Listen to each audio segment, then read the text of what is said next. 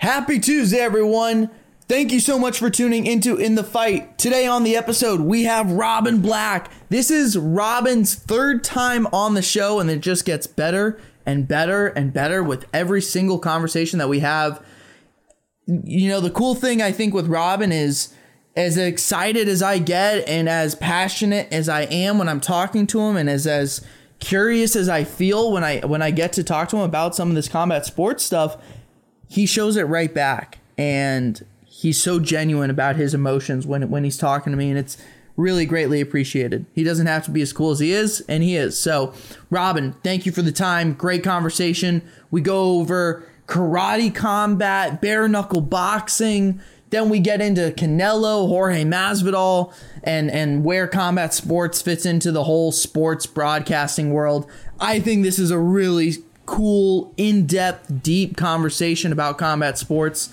So you guys know the drill. If you're into it, you're going to love it. Guys, today on In the Fight, the one, the only, Robin Black.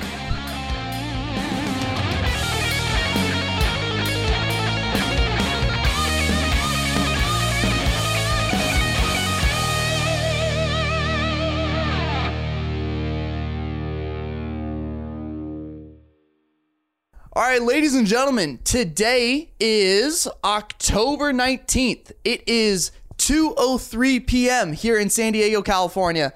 And this is my favorite conversation I get to have every couple months right here and now. Today on In the Fight, ladies and gentlemen, the one, the only, you all know him, Mr. Robin Black. Robin, how we doing? Woo! I honestly like hanging out with you too, man. So thank you for the compliment. That is very generous, and I really appreciate the encouragement. But I really do like hanging out with you too. Every time it's great. No pressure. But here's the truth, Robin, is I think we both really try to avoid certain narratives and stereotypes that go on in sports content creation. And not that MMA is sport, I guess. That's a kind of a tricky line to define, but I do think we both like to use a different perspective when analyzing, assessing, evaluating, whatever you want to call it. So debating, discussing, whatever. Yes. However you want to go about it, I think we have that same conversation. Yes. I will take it one step further and say that the language of sport has become so entrenched that it's actually become sort of a artificial language.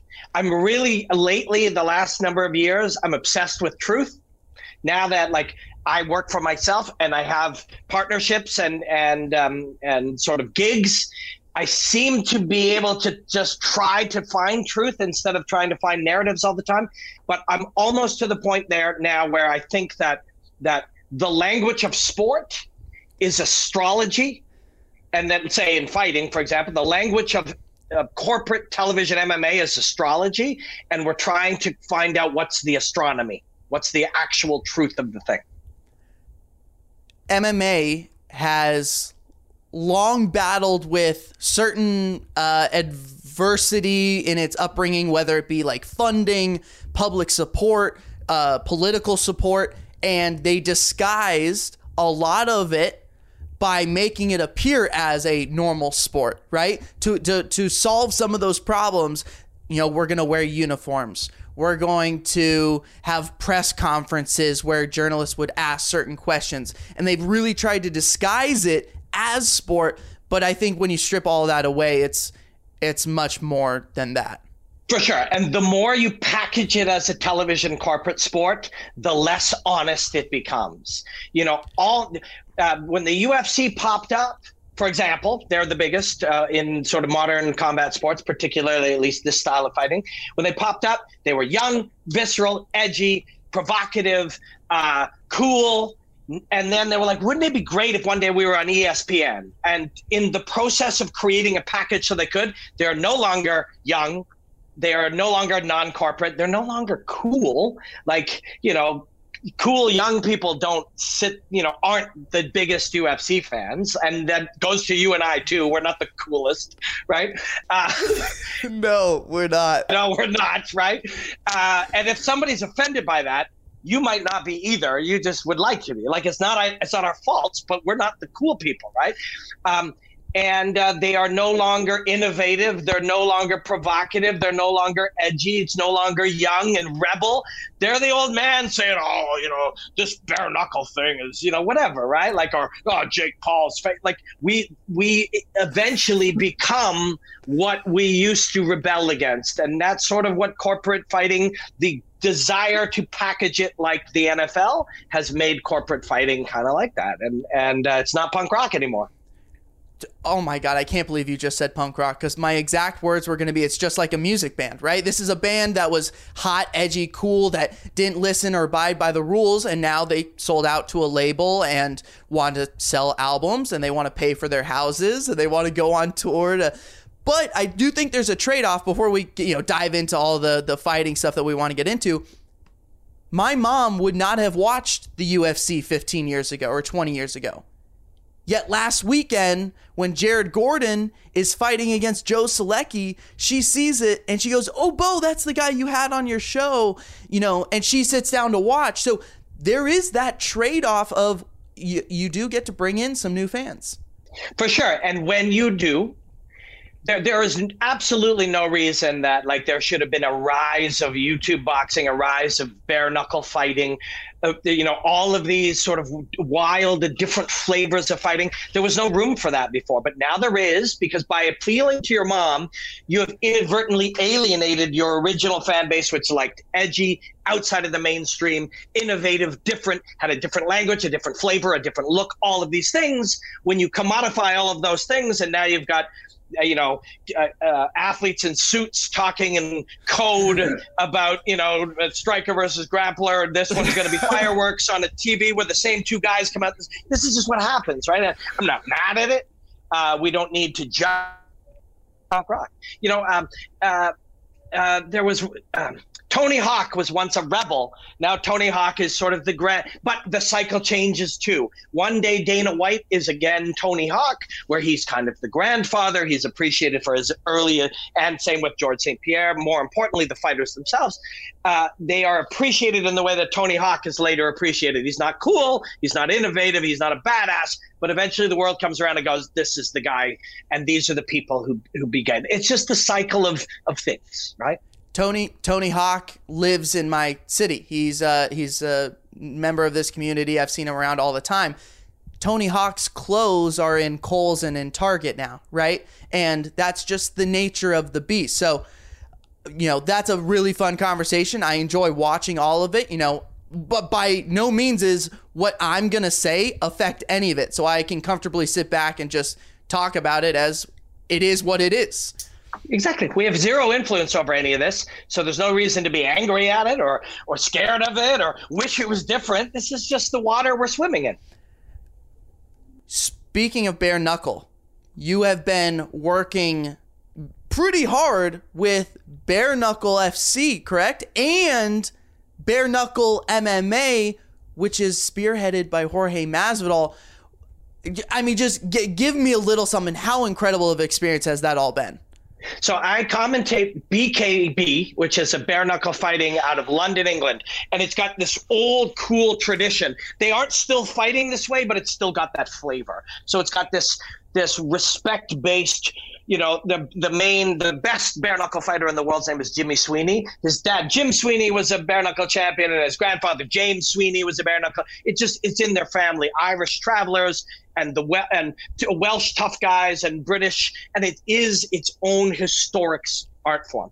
And then you've got Game Bread FC, which is Jorge Masvidal's show, where I get to go in and bring sort of my experience in the bare knuckle world in with my experience in all the different aspects of free fighting and MMA, and it's very visceral, and it's so Jorge Masvidal. It's crazy. Jorge started fighting in backyards. Jorge was fighting with Kimbo Slice. There's all kinds of footage of him fighting in backyards, same as Kimbo Slice, bare knuckle. So Jorge now, and Jorge still, of course, is going to headline or close to headline a pay-per-view in December against Leon Edwards. He's still going to be in that world, but he still gets to go and essentially put on his own concerts and have punk rock bands come out and punch each other in the face. I'm mixing metaphors, but So there's this visceral realness, this rough kind of back to roots kind of nature to what Jorge does with Gamebred FC. And he asked me to commentate, which I was honored. I know for many years he's seemed to really enjoy my work, and he said so, and he's been very generous about it. And he was like, when I found out you were an option, I insisted that you come and commentate my shows, which is an honor. And it really does mean a lot to me, and it's fun as hell. When I first started my combat sports content creation, one of the first podcasts I ever did talked about the history of Jorge Masvidal starting in Backyard Brawling. For me, I'm part of the YouTube era, right? Like, as YouTube blew up, and fighting is absolutely a big part of that YouTube culture in the beginning. Jorge Masvidal, or Ponytail, right, as they called him, Little Ponytail, or Baby Ponytail, or Ponytail as they called him, he was a massive player in the YouTube world, at least, for me growing up. So funny you mentioned those Backyard Brawl days. The last thing I wanted to ask about before we get into some crazy sick fights that we have lined up here in the future, Karate Combat. Also really, really cool. I from the outside, I'm able to understand it a little bit. For people that may not know as much, can you give like a 30-second explanation breakdown of what is going on in Karate Combat? Yes. So if you choose to put any Karate Combat footage in any of this, they'll clear it. I'll just tell them I was on here with you, and it's on 1:37 p.m. So Karate Combat is real hand-to-hand, predominantly stand-up fighting, although there is fighting on the ground, rooted in the historic martial art of karate, presented in an ultra-modern way. So we have actual karatekas fighting a type of fighting. So all fighting, the dynamic of what you see when you see, whether you see Wilder Fury, it is created by the rules and the parameters. So those guys have 3-minute rounds. The ring is this size. You're only allowed to use your fists. The fighting looks that way. In MMA, the rounds are 5 minutes. They're in a cage. You're allowed to use X, Y, and Z. These other things are illegal. The fighting looks a different way. So whatever the fighting that gets produced is created by the parameters that it takes place in. So Karate Combat takes place in a pit with angled walls that are still able to fight with. Which I love. I love the angled walls. Yeah, it's super cool. The fighting is rooted in karate. We allow certain things and remove others. For example, you don't kick from the knee to the hip. So thigh kicks, you don't kick. People are like, well, why can't you kick the legs? You can kick the calf. And to some people, they're like, well, that seems weird. Well, things only seem weird when they're unfamiliar to you. It's weird that I can kick you in the head standing, but I can't kick you in the head on the ground in MMA. But after you watched it for 15 years, it doesn't seem weird anymore. There's nothing weird about creating parameters in which something can be done. So the parameters are structured to allow the art of karate to be people who grew up in the art of karate to be able to do well. Although there are Muay Thai fighters, there are kickboxers, everybody. But it also is positioned in a time travel environment. That's where it gets awesome. Literally, there's a story of Bas Rutten traveling through time and picking us up along the way. And so I get to analyze real fighting in a futuristic high technology environment. So for me, it is just the coolest thing in the world. The fighting is real. The analysis is real, as scientific as I want to make it and as truth-based as I can, but presented in a wild futuristic format. So it's one of the coolest things I've ever seen, and it's cool that I get to do it. Karate, I feel like the biggest the thing that people love about karate is the discipline and like the technical dynamics of karate. It is about being perfect, correct? And the biggest probably complaint about karate or point karate is the lack of realness to it. Well, now with Karate Combat, you're combining those two things, which is awesome. Yeah, the thing sort of wrote itself. Like the explanation kind of all made sense at the Olympics when a guy got hit and then was essentially knocked out and couldn't continue, and they made him the gold medalist. That was so definitively like, this is a beautiful martial art, beautiful competition, beautiful art form, a visceral style of fighting. Why the hell is the guy who got laid out the gold medalist? Well, in Karate Combat, we will solve that problem and do it in the dynamic. And it is it's a wonderful, wonderful experience to be essentially cage side and be able to analyze in real time, and in many cases seconds after it happened, what happened. And it pushes me and my sort of my skills, the things that I love about fighting and the specific things that I do and study and try to get good at. It pushes me to the maximum of what I can do when seconds later I'm standing there and I have to, or I'm tasked with being able to enrich the experience for the audience in real time. I can almost guarantee doing that analysis in real time will make you a better content creator and analyzer in post-production as well. That having both those options will only benefit you in the other way as well, which is obviously awesome. Go ahead. If you got it, go ahead. I was going to say is you'll find this in any type of creative endeavor. Making breakdowns that are 3 minutes with making thousands of them. Later, those concepts become instant that I can use in real-time commentary. So I'm sitting at Gamebred FC and I'm commentating a concept that seemed foreign to me 5 years ago that I've now analyzed for 500 times on Instagram, now is accessible in my mind in real time. This is how we become experts at things. It's a long road and we never truly master it, but we try to get better and push the boundaries of what's possible in our paradigms. Just have to constantly try different and new things and challenges and go out of your comfort zone, and it will only make you better in every other facet of life. I do want to do this, Robin, because we said we were going to do 15 minutes. We've already hit 15 minutes, and we have not even gotten into the fights, as we suspected, because this is what we always do.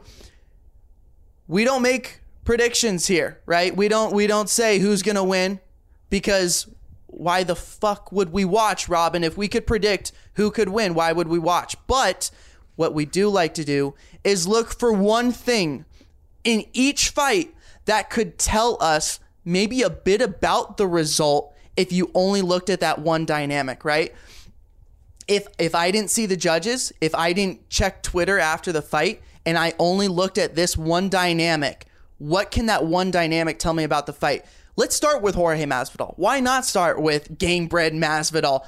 Leon Edwards, who has been on an absolute tear for 5 straight years now, hasn't gotten every opportunity that he's always wanted or come across, and I think COVID even put a bigger damper on that, but now you've got as big of a shot as you're ever going to get in a division, following up a fight against Nate Diaz. Jorge Masvidal, Leon Edwards, December 11th. I think I'm going to the fight. Robin, what can I look for in that fight that can tell me a bit about the conversation afterwards? Okay. So we talked about how Jorge, as a teenager, is fighting in real time in backyards. If we are going to truly try to understand what experience does for you, you have to go back and look at the amount of time he spent immersed in fighting, right? The practice of fighting makes you fight better. And the way we describe it limits us. Oh, this guy's a great striker.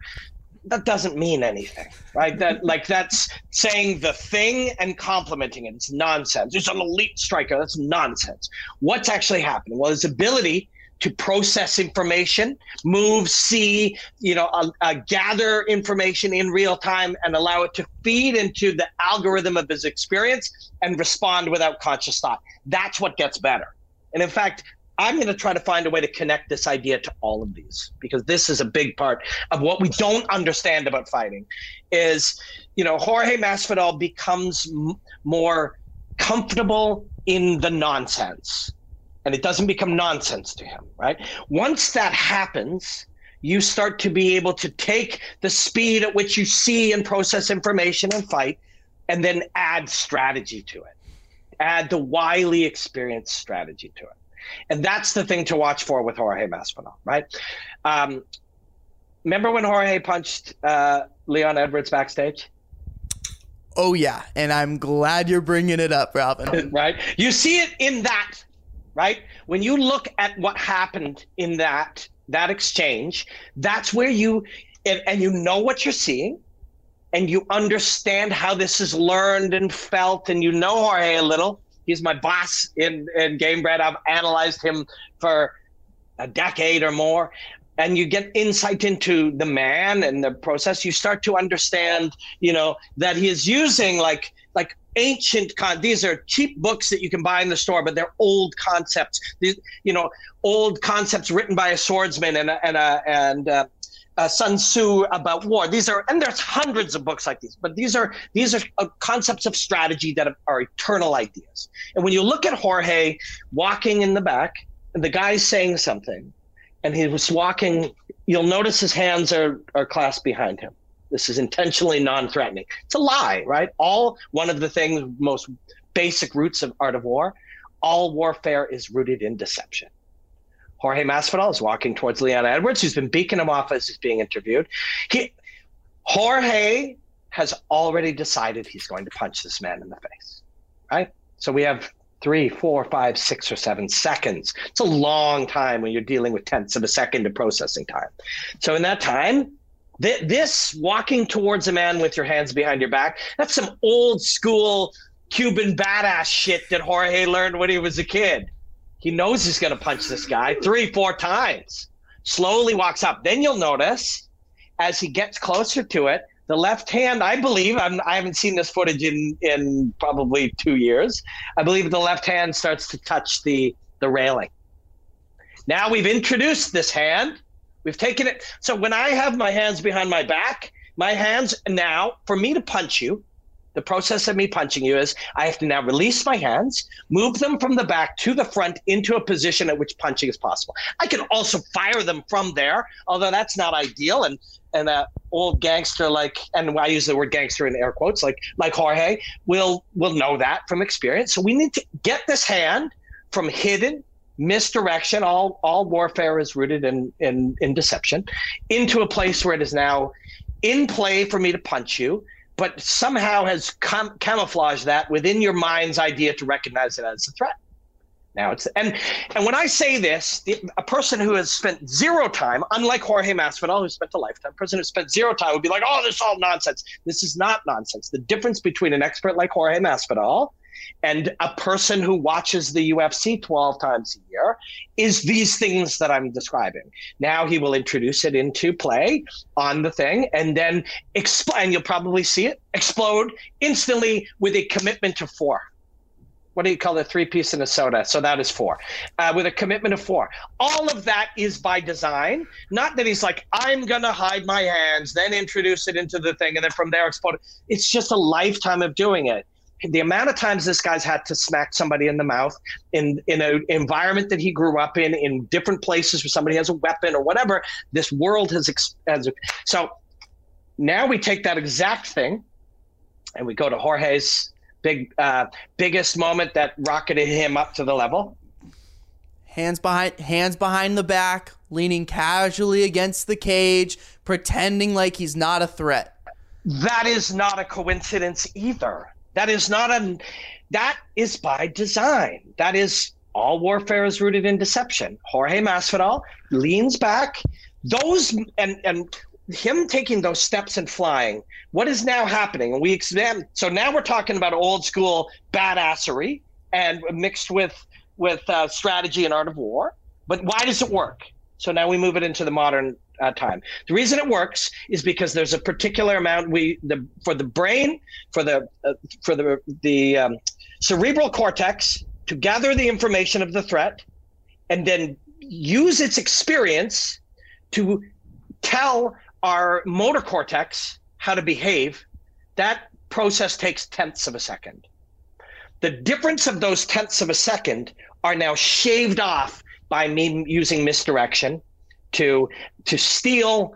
Oh shit, he's doing it. Like that moment for your brain to suddenly go, wait a second, there's a guy flying at me. If that takes half a second, now you're getting kneed unconscious in the shortest time ever in human history. Those are the things to watch for with Jorge Masvidal. What are all those things? What are they ultimately? Are we going to see him do this? Maybe. But it's not about the specific tactic or technique that's being used. It's about a lifetime of these things available to this badass. That's an interesting. And I can tell you one more thing related to this from Nate Diaz versus Leon Edwards. But I'll take a breath first. I would argue it even goes further than what we're talking about right now, which is the deception, right? The physical deception of what Jorge Masvidal does. It's the loose arms that sometimes drop a little low. It's sometimes, right, the hands behind the back. What Jorge Masvidal does best, in my opinion, a lot, is the blitz, right? There is no one maybe better in the history of MMA at blitzing than Jorge Masvidal. And real quick, Robin, just... It's a perfect example. I think there's an emotional deception with Jorge Masvidal as well. Don't let the smile fool you. Don't let the jokes fool you. Don't let the kind of happy-go-lucky personality of Jorge Masvidal fool you. He is a man of deception in every dynamic of combat. Yes. And there's we can, if we like, remove it from strategic deception to emotional deception to conceptual, but it's all the same thing. It's just a philosophy of warfare, right? At the root, it is you can find it in thousands of ways. And here's the problem, where we will begin to err, especially if we have no actual experience in fighting in cages or whatever. If we point these things out, somebody can say, oh, he's also doing it here, also doing it here. Our minds start to see patterns and we think they're important when they're not always. So that's why certain things are truthfully, we know, and I've asked Jorge about them. Of course, leaning against that cage, all of that is all part of it, right? But these same deceptions and, when Nate Diaz finally clocked Leon, and Leon is capable of all of this too. I'm not picking on Leon Edwards. I'm a huge fan. I've broken down his brother Fabian's work too. He's a genius as well. It just happens this is the direction of the conversation. If we get to have another one before then, we'll talk about Leon Edwards and some of his specifics. Also, Jorge is my friend and my boss, at least conceptually at Gamebred FC. So I'm biased, but when Nate actually caught him with the big punch in round 5, that's an old school. Jorge talked about when Usman caught him, how much he admired that moment, how he can't be mad at it, how he thinks it's a similar thing. I tell you lies for 4 full rounds about how deep I can punch, about where you are and are not safe. And Nate Diaz is a genius about this, as is Jorge. And of course, this is not unique to these guys. Again, when we talk about Leon Edwards in 3 weeks or whenever, we will talk about some of his specifics. But when Nate hit him, Nate had been telling him lies for 22 minutes about where he's safe from the punch and how dangerous Nate is and isn't. That's an old school, old masters technique. Josh Barnett used to do it all the time, even in Japan. I think he knocked out, I think it was Pedro Hizo. Fake right hand. Now you think you're safe and you're 10 times deeper and more explosive. Old school master lying. You won't see it from the younger guys necessarily, although to be honest, Sugar Sean plays around with some of these things. There are young guys who start to understand this much younger than they used to. But anyway, these types of deceptions, these are the things that the old masters can do, and us learning about them and digging this, these are not things we can understand in 2 conversations or watching somebody's YouTube videos. This is something we need to spend decades of ourselves. These books and many other like them, I have read and listened to them dozens of times over 15 years to internalize and understand these concepts in different ways and how they relate, as has Jorge, as has Nate Diaz, as has Leon Edwards, as are younger fighters. These are difficult concepts to discuss when somebody is doing commentary or sitting at a desk in an expensive suit, well lit on a sports desk somewhere. But these are the realities. These are the realities of what are happening in fighting. And when you watch Jorge Masvidal, those ornery, grimy old master deceptions are some of the things to watch for. I could talk about Jorge Masvidal all day long. Just one of my favorite guys of all time. Let us continue, because goodness gracious, our tangents are where the gold is. I truly, truly believe that. Whatever I put down on this stupid piece of paper means absolutely nothing to this conversation. The next 2-3 months are just so loaded with fights, and the last time you came on, we did talk about Canelo Alvarez, but and we talked about what he does so well, his Sergey Kovalev knockout and your breakdown of it. And he is one of the few athletes that I still feel like I fanboy over. I still feel like a fan of. I'm covering him for 1:37 p.m. I'm not putting on my sports journalism major from Missouri when I watch Canelo Alvarez in awe of his abilities. What I am potentially most impressed with is his evolution as a fighter. And we talked about Canelo Alvarez almost 12 months ago. And I don't even know if he's the same fighter that he was 12 months ago. When you talk about a fighter's evolution, what is it with Canelo Alvarez to where he can now go up from 154, 160, now trying to unify at 168. He's held the belt at 175. He went from being just a hard-punching Mexican kid at 16 years old to now one of the best defensive boxers in the entire world who can also walk you down and bury you. I watch him as a fan. What do you think of his evolution as a fighter? So I'm the same, right? Like I almost don't do this anymore anyways, because these fights are such special moments. Like Canelo Alvarez, and there's 40 humans that fight in all types of fighting that are so special and rare. In those moments, you should never give them up. So if somebody says, can you tweet during this? It's like, no, I cannot tweet during this. This is a wonderful moment. These are wonderful moments where these geniuses have dedicated their entire lives to these moments, and they will never get them back. You should not be fucking tweeting during this, right? I won't do that now, right? Like I see that sometimes you're watching fights and they're like have journalists or analysts or whatever their tweets. It's like, why are you tweeting? This is genius. There's a genius doing things. Can you imagine being at a jazz concert where the great Miles Davis is soloing and you're fucking tweeting? Like, are you out of your mind? Right. But so what is happening? And so if you appreciate gymnastics or javelin or high diving or fighting, you are appreciating the genius of the movement and the genius of what's being created. But for me, a lifelong study of martial arts is about understanding the world and learning about how to be a better husband. And I'm going to have a baby in January and try to become a good father and all of these, how to be a better friend and a good citizen. Like studying fighting is teaching you about the universe. And I'm sure somebody who's searching for mastery in shipbuilding or programming, or whatever, can learn about the universe by searching for mastery. So this is not unique to fighting. But when you're watching Canelo Alvarez, what can you learn? You can learn about, one, greatness, but we start to get insight into where that comes from. Like, how did he become so great?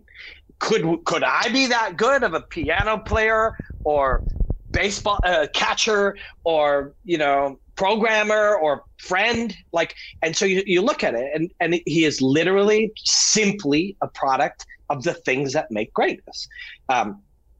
Deliberate practice, nonstop deliberate practice, incredible amounts of hard work, improving your ability to improve your ability. And I think that's the nugget of Canelo, right? Anybody can. When I first started to box, I had lost my first two MMA fights. I was a submission specialist, and I realized I was getting punched in the face a lot, and I started to box. And so I trained with somebody over and over and over again, and he would throw something, I would slip, bang, slip, bang, slip, thousands and thousands and thousands of repetitions. And one day I'm sparring, and a guy threw a punch, and I slipped, and I hit him. And I couldn't believe it. Like, my brain just did that thing. And you realize, oh, okay, this is how that happens. So if I did that same thing forever, I would never become Canelo. Because Canelo got better, and people like Canelo got better out of harvesting the experience, harvesting the training. They gain more from the repetition. They gain more from the information. They gain more from the repetitive practice. So when we're trying to understand why is this fighter, gymnast, runner, cyclist, mountain climber, why are they so good? There's a genetic component, and there is deliberate practice with expert feedback. There's somebody watching this right now who has and I'm not judging, They have no idea how somebody would get better at playing piano because we're not teaching that in the world. You get better at playing piano or fighting through deliberate practice with expert feedback, analyzing your process, and continuing the job up the mountain. Pushing yourself to limits, finding failures, learning from the setback, and carrying on. Alvarez does all that just like everybody else. He's just better at that. And now he's the best in the world. First of all, congratulations. Thank you. On the child. That is so exciting. And beyond work, beyond your passions of life, which are combat sports or learning, congratulations, because at the end of the day, there's a short list of things that matter in this world. Mm-hmm. I would argue that is certainly one of them. So congratulations. Thank you. Canelo Alvarez in combat sports. There is a very bizarre balance in combat sports that is incredibly difficult to explain. Supreme confidence and incredible humility. How do those two things coexist? Canelo Alvarez will tell you, I am the best boxer in the world. Yet when he goes to the gym every day, which is here in San Diego, and he trains with Eddie Reynoso, who I think is an absolute genius as well, and they're the peanut butter to each other's jelly, and Canelo Alvarez does not walk around that gym or talk to Eddie Reynoso saying, I'm the best boxer in the world. Yeah. He listens as if he's not the best boxer in the world. It is the most bizarre catch-22 probably in combat sports, or I guess in anything really. Supreme confidence, incredible humility. It's a bizarre duo. Yeah, it isn't at all. I love where you're going with this. I love it. It's just so truthful and pure, but it's not weird at all. All the greats, the real greats, the people and the people who become great, the people not who something good happened and then they were at the top of it and then it all fell apart, but true people who get to live long enough to get some level of mastery have this. And it seems that they are not together, but here's the nugget of difference. Humility is a choice, and confidence is a consequence of that choice. Oh, that is hot. I love that. So confidence, if created by you, is horseshit. Confidence, if it forms as a result of a lifetime of work, preparation, setback, learning, humility allows you to learn. Hard learning and nonstop work can produce confidence. Confidence is a byproduct of work fueled by humility. So they are connected. That is so damn good, and it makes a lot of sense, but just if you look at the surface, right? Just from the outside, just if you're peeking in through the window, the relationship between humility and confidence is incredibly interesting to say the least. We talk about, you and I constantly talk about stereotypes, language, sport, where MMA, where combat sports fits into all this. Anthony Joshua, a few weeks ago, suffers a loss to Alexander Usyk.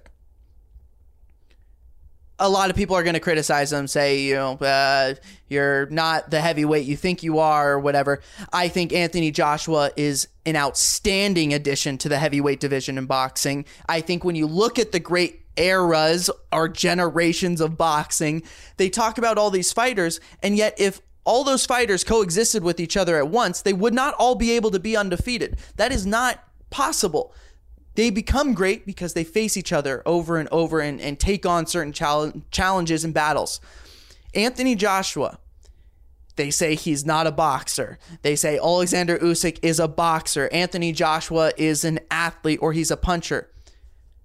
Why am I the only person who does not give a fuck that Anthony Joshua is not a boxer? Why are people so focused on him not having the perfect jab or the perfect, footwork skills? Why does that matter so much to people?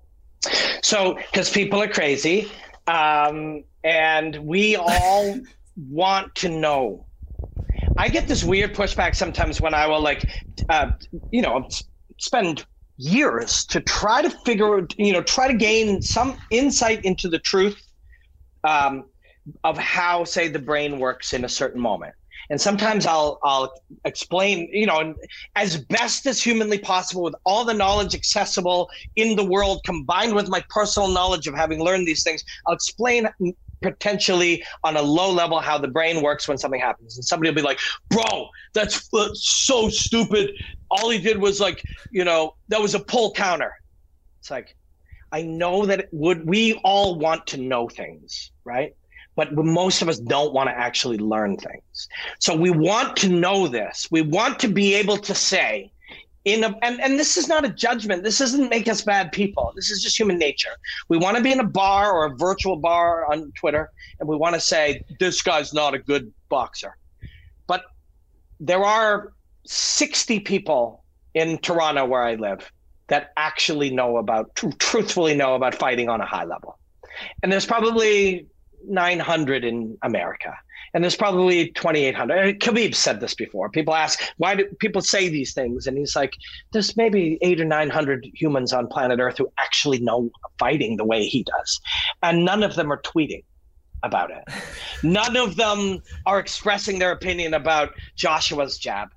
It's people who don't know what a jab is. It's people who think a jab is a thing that was described by a Teddy Atlas or a Joe Rogan or a Robin Black or a whomever in the moment of of television for entertainment purposes, limited by time. And they saw that 29 times or 50 times, and they watched 3 YouTube videos or 12 YouTube videos or 40 YouTube videos, and they think they now know what a jab is. A jab is not a thing where you step this way and then your hand expresses from here and returns to the thing as your hip moves back and you lower a jab is a thing that I throw my hand out and it hits you. And the best jabs in the world don't look like cartoons. They don't look like YouTube videos. The best jabbers in the world. Also, even if that is the best, if we could all agree what is the perfect technical jab today, that will not be true in 4 years or 11 years or 20 years. Because the game, as it changes, how you should and shouldn't do this in an ever-changing dynamic, that's not true. But all of the people that have an opinion on it have no idea, and they'll hear me say that after 40 years of dedicating my life to trying to understand this and trying to find language that I could explain it, and that's my failing. If they don't understand it, I'll continue to try until I can make more sense. But someone will hear me say that and goes, that guy's crazy, bro. He just talks about esoteric things. Why? Because they want to be right. They prefer to know what a jab is, prefer to know what Anthony Joshua is, prefer to live in a world where they know what a vaccine is or a COVID is or a government is or what a Biden is or what a jab is, or they prefer what CNN is or what 1:37 p.m. is or who Robin Black is. They prefer to live in a world of certainty, but they don't. Most of us don't know anything. And once we get to the point that we realize that we don't know it, I've only studied martial arts for 45 years, and I don't say that facetiously. That's nothing. In the grand scheme of what is possible to be known, I know nothing. So if I know nothing, what does Just Bleed 420 on Twitter know? Nothing, right? Nothing. He knows literally nothing. So people express and in a world of all of us knowing nothing, and learning a little less and gaining less nuanced information, we're also, and this is humility and confidence, we are also overconfident. We think we know. I watched 200 boxing matches. I think I know what a jab is. You actually have no idea what a jab is. You have no idea what Joshua is or is not. But you want to, and you believe you do. And that dynamic informs not just fighting, but news and sports and politics and music and science and everything. And that's the challenge of our generation.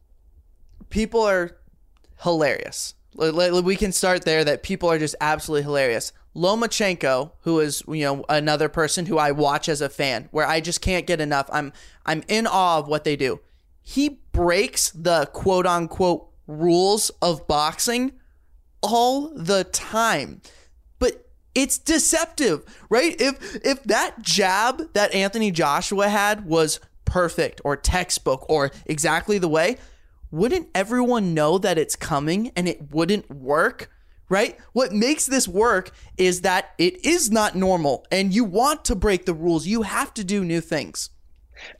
Who was he was a star of the Detroit Pistons, and he later was a coach, Isaiah Thomas. Let me tell you an Isaiah Thomas story in a second. Go on. I love Isaiah Thomas, so I'm very excited to hear you say this. I'm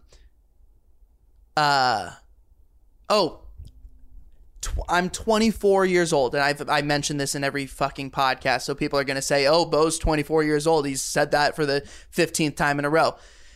I am the first to admit I have no idea what is going on in that cage. I am doing my best every day to understand more and more because I want to have that certainty, but I can't understand it. There's no way a 24-year-old, a 20-year-old, a 30-year-old person could actually understand what is going on in a combat sports setting. I mean, you can't accept anything really in terms of knowledge until you're 8 years old anyways, right? Like you can start training then, but I have other interests in life as well. So it is impossible for me, but I am going to try my absolute best to understand, to learn, and maybe provide some insight to people. Robin, I'm good to wrap up. I want to finish with this Isaiah Thomas story. So when Conor McGregor was fighting Floyd Mayweather, Isaiah Thomas, Floyd's father seemed very interested in me, Floyd Sr., and we were chatting. And, a lot of the things that were going on around that time was a time where the world was changing, right? And we are more in it now than ever. But I remember looking at, and your role starts, and my role today is the truth. Like that's what I want to spend my time. What is truthful? What is actually happening? Whereas at that time, I hadn't yet reached that point where I thought provoking was good, or and lots of people still do that. So no judgments. People like to say extreme things. I understand that battle, right? As someone trying to create a career and garnish views, and at times I face that same battles. I very much understand.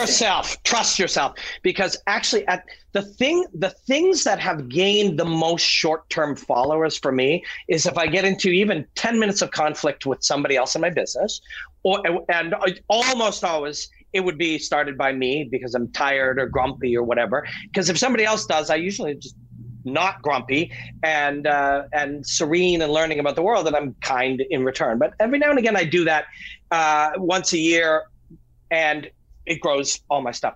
Or when I said Conor McGregor is going to for sure knock out Floyd Mayweather, nothing lit up all of my systems more than that. People jumped in, they were arguing, and you're an idiot and whatever. And I remember doing it at that time. I was working in a television channel, and I had a producer that I trusted very much, and I still do. I very much like him. And he's like, look, man, try to say provocative things, say extreme things. And I remember once saying, what's his name? The Polish hammer or the Russian hammer, Artem Lobov. I remember once saying the same day he told me that, I'm like, within a year, Artem Lobov will be challenging for the 145-pound division. And people were lighting up the YouTube channel. He was like, see, say stuff like Robin said. And I remember thinking, I don't think this is what I'm about. But same thing. It's like, Conor's going to for sure knock out Floyd Mayweather. When I said that, all my shit exploded, right? But so Floyd's dad was really kind of interested in me, and Chael, and people could kind of see that I was experimenting with this kind of idea, because truthfully, I know fights are not predictable, and the more you know about them, the more impossible it is. So Isaiah Thomas comes up to start talking to me, and we shoot something for TSN, and it was long, and it was really interesting. And he's like, I find you to be really interesting. He said, you seem very intelligent. Tell me what you're thinking. And I remember just turning to Isaiah, and who was that point guard who was shooting from 3 points that scored like crazy in 2018? And Steph Curry, yeah. And I said, so Isaiah, correct me if I'm wrong, right? I said, Steph Curry, is he the best player right now? And this is at that time, he's like, yeah, Steph Curry is the best player right now. I said, correct me if I'm wrong, but he shoots free throws from places that nobody else does, that are typically considered to be, low percentage. He goes, yes, that's true. And I said, so because it's low percentage, nobody trains to defend them for years and years and years because nobody's throwing from there. And he goes, yeah, that's true. And I said, so somewhere this young man believed this is not arbitrarily low percentage. If I work my brains out, it could be low percentage because everybody else has believed it's low percentage. But what if I turn it into, for me, a higher percentage and I start shooting it? It isn't just I can hit them. It's they're not ready to defend them. And of course, that during that period, that's what happened. And Isaiah Thomas just looked at me. He's like, right. And I said, well, what if boxing's like that? And he just got right into it. And that was the point. The point wasn't, and that right then was where I started really exploring this idea. One, I was pushing this thing and it paid off like crazy. But I didn't like it. I didn't like the idea of arguing or creating debate or misrepresenting truth. The truth is fights cannot be predicted. And if anyone predicts 1,000 of them, the most they're going to get, or let's say 5,000, the most they'll get right is 54% of them, because it is not possible to predict them, right? You can predict them 2 rounds in. You can predict them 1 round in better. You can predict them 20 minutes before better than you could the day before. The day before, maybe 2% better than a month before, like the weather, but you still cannot do it. But right at that moment, that was when I started to kind of realize, okay, wait a second. The point here isn't MMA versus boxing. The point here is, what are these things? What is a jab? What is a punch? Yes, I realize that 100 years or 200 years or 500 years have led to a particular choice, but that doesn't mean it's right. In 50 years, it'll be different. In 4 years, it'll be different. And when it is different and somebody goes from jumping on a high jump with the leg up to flopping, the day it's different, we all change everything. When somebody starts winning this way, we stop fighting like this. But this is not definitively the end. We are simply at a point in an ever-changing timeline. And our point is no more important than any other point. Boxing is not fully defined. There is no such thing as wrestling or karate. These are just constructs that we invent. 200 years in the future, they'll all just be practice methods. Nobody will be arguing whether boxing is better than karate, because it'll all just be understood to be a part of fighting. But this is what it is to dedicate your life to trying to understand these things. And it goes right back to what we said at the beginning. The idea of these narratives and these languages, the language of sport, the language of sport broadcasting. These are all boxes. This is astrology. We're trying to figure out what is astronomy. And we will know that if we keep an open mind and we keep learning and we keep searching for truth. And it starts with what you just said. You know nothing. And that's already further along than somebody who thinks they do. And that's why you'll keep learning. It is all an effort to understand, right? People just want to understand and hold themselves probably in a pedestal in some capacity over the surrounding people or their peers or the people in their work office when they're getting a coffee in the kitchen and the cafeteria room. And, oh, did you see Floyd Mayweather over the weekend? And you want to have that conversation. It's all an effort to understand. Robin, 51 minutes. We said 15 minutes, and that is how we roll, my man. Thank you so much for the time. We will gladly push out a ton of these clips. It's going to be so much fun. The next few months are loaded. We got to keep doing this over and over. We got to have this conversation more often, man. You're a man. You're the rock star. Look forward to talking again. My pleasure, brother. It's awesome seeing you. 3 or 4 weeks. This time we'll talk more about Leon Edwards than we did Jorge Masvidal. It's only fair. Yeah. Yes, we will. Yes, we will. What's the catchphrase, Robin? Enjoy the hostilities, my friends. Oh, I love hearing that. Take it easy, man.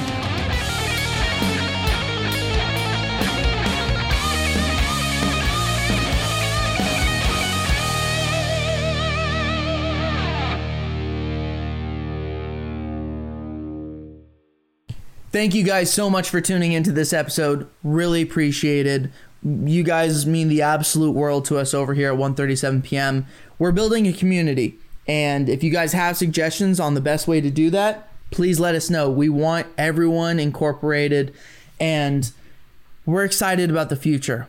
Potential in-studio guests, going on the road, Vegas, New York, all of it. Guys, this show has such a bright future. I'm so excited about it, and I'm so excited to have you along with us. This is In the Fight.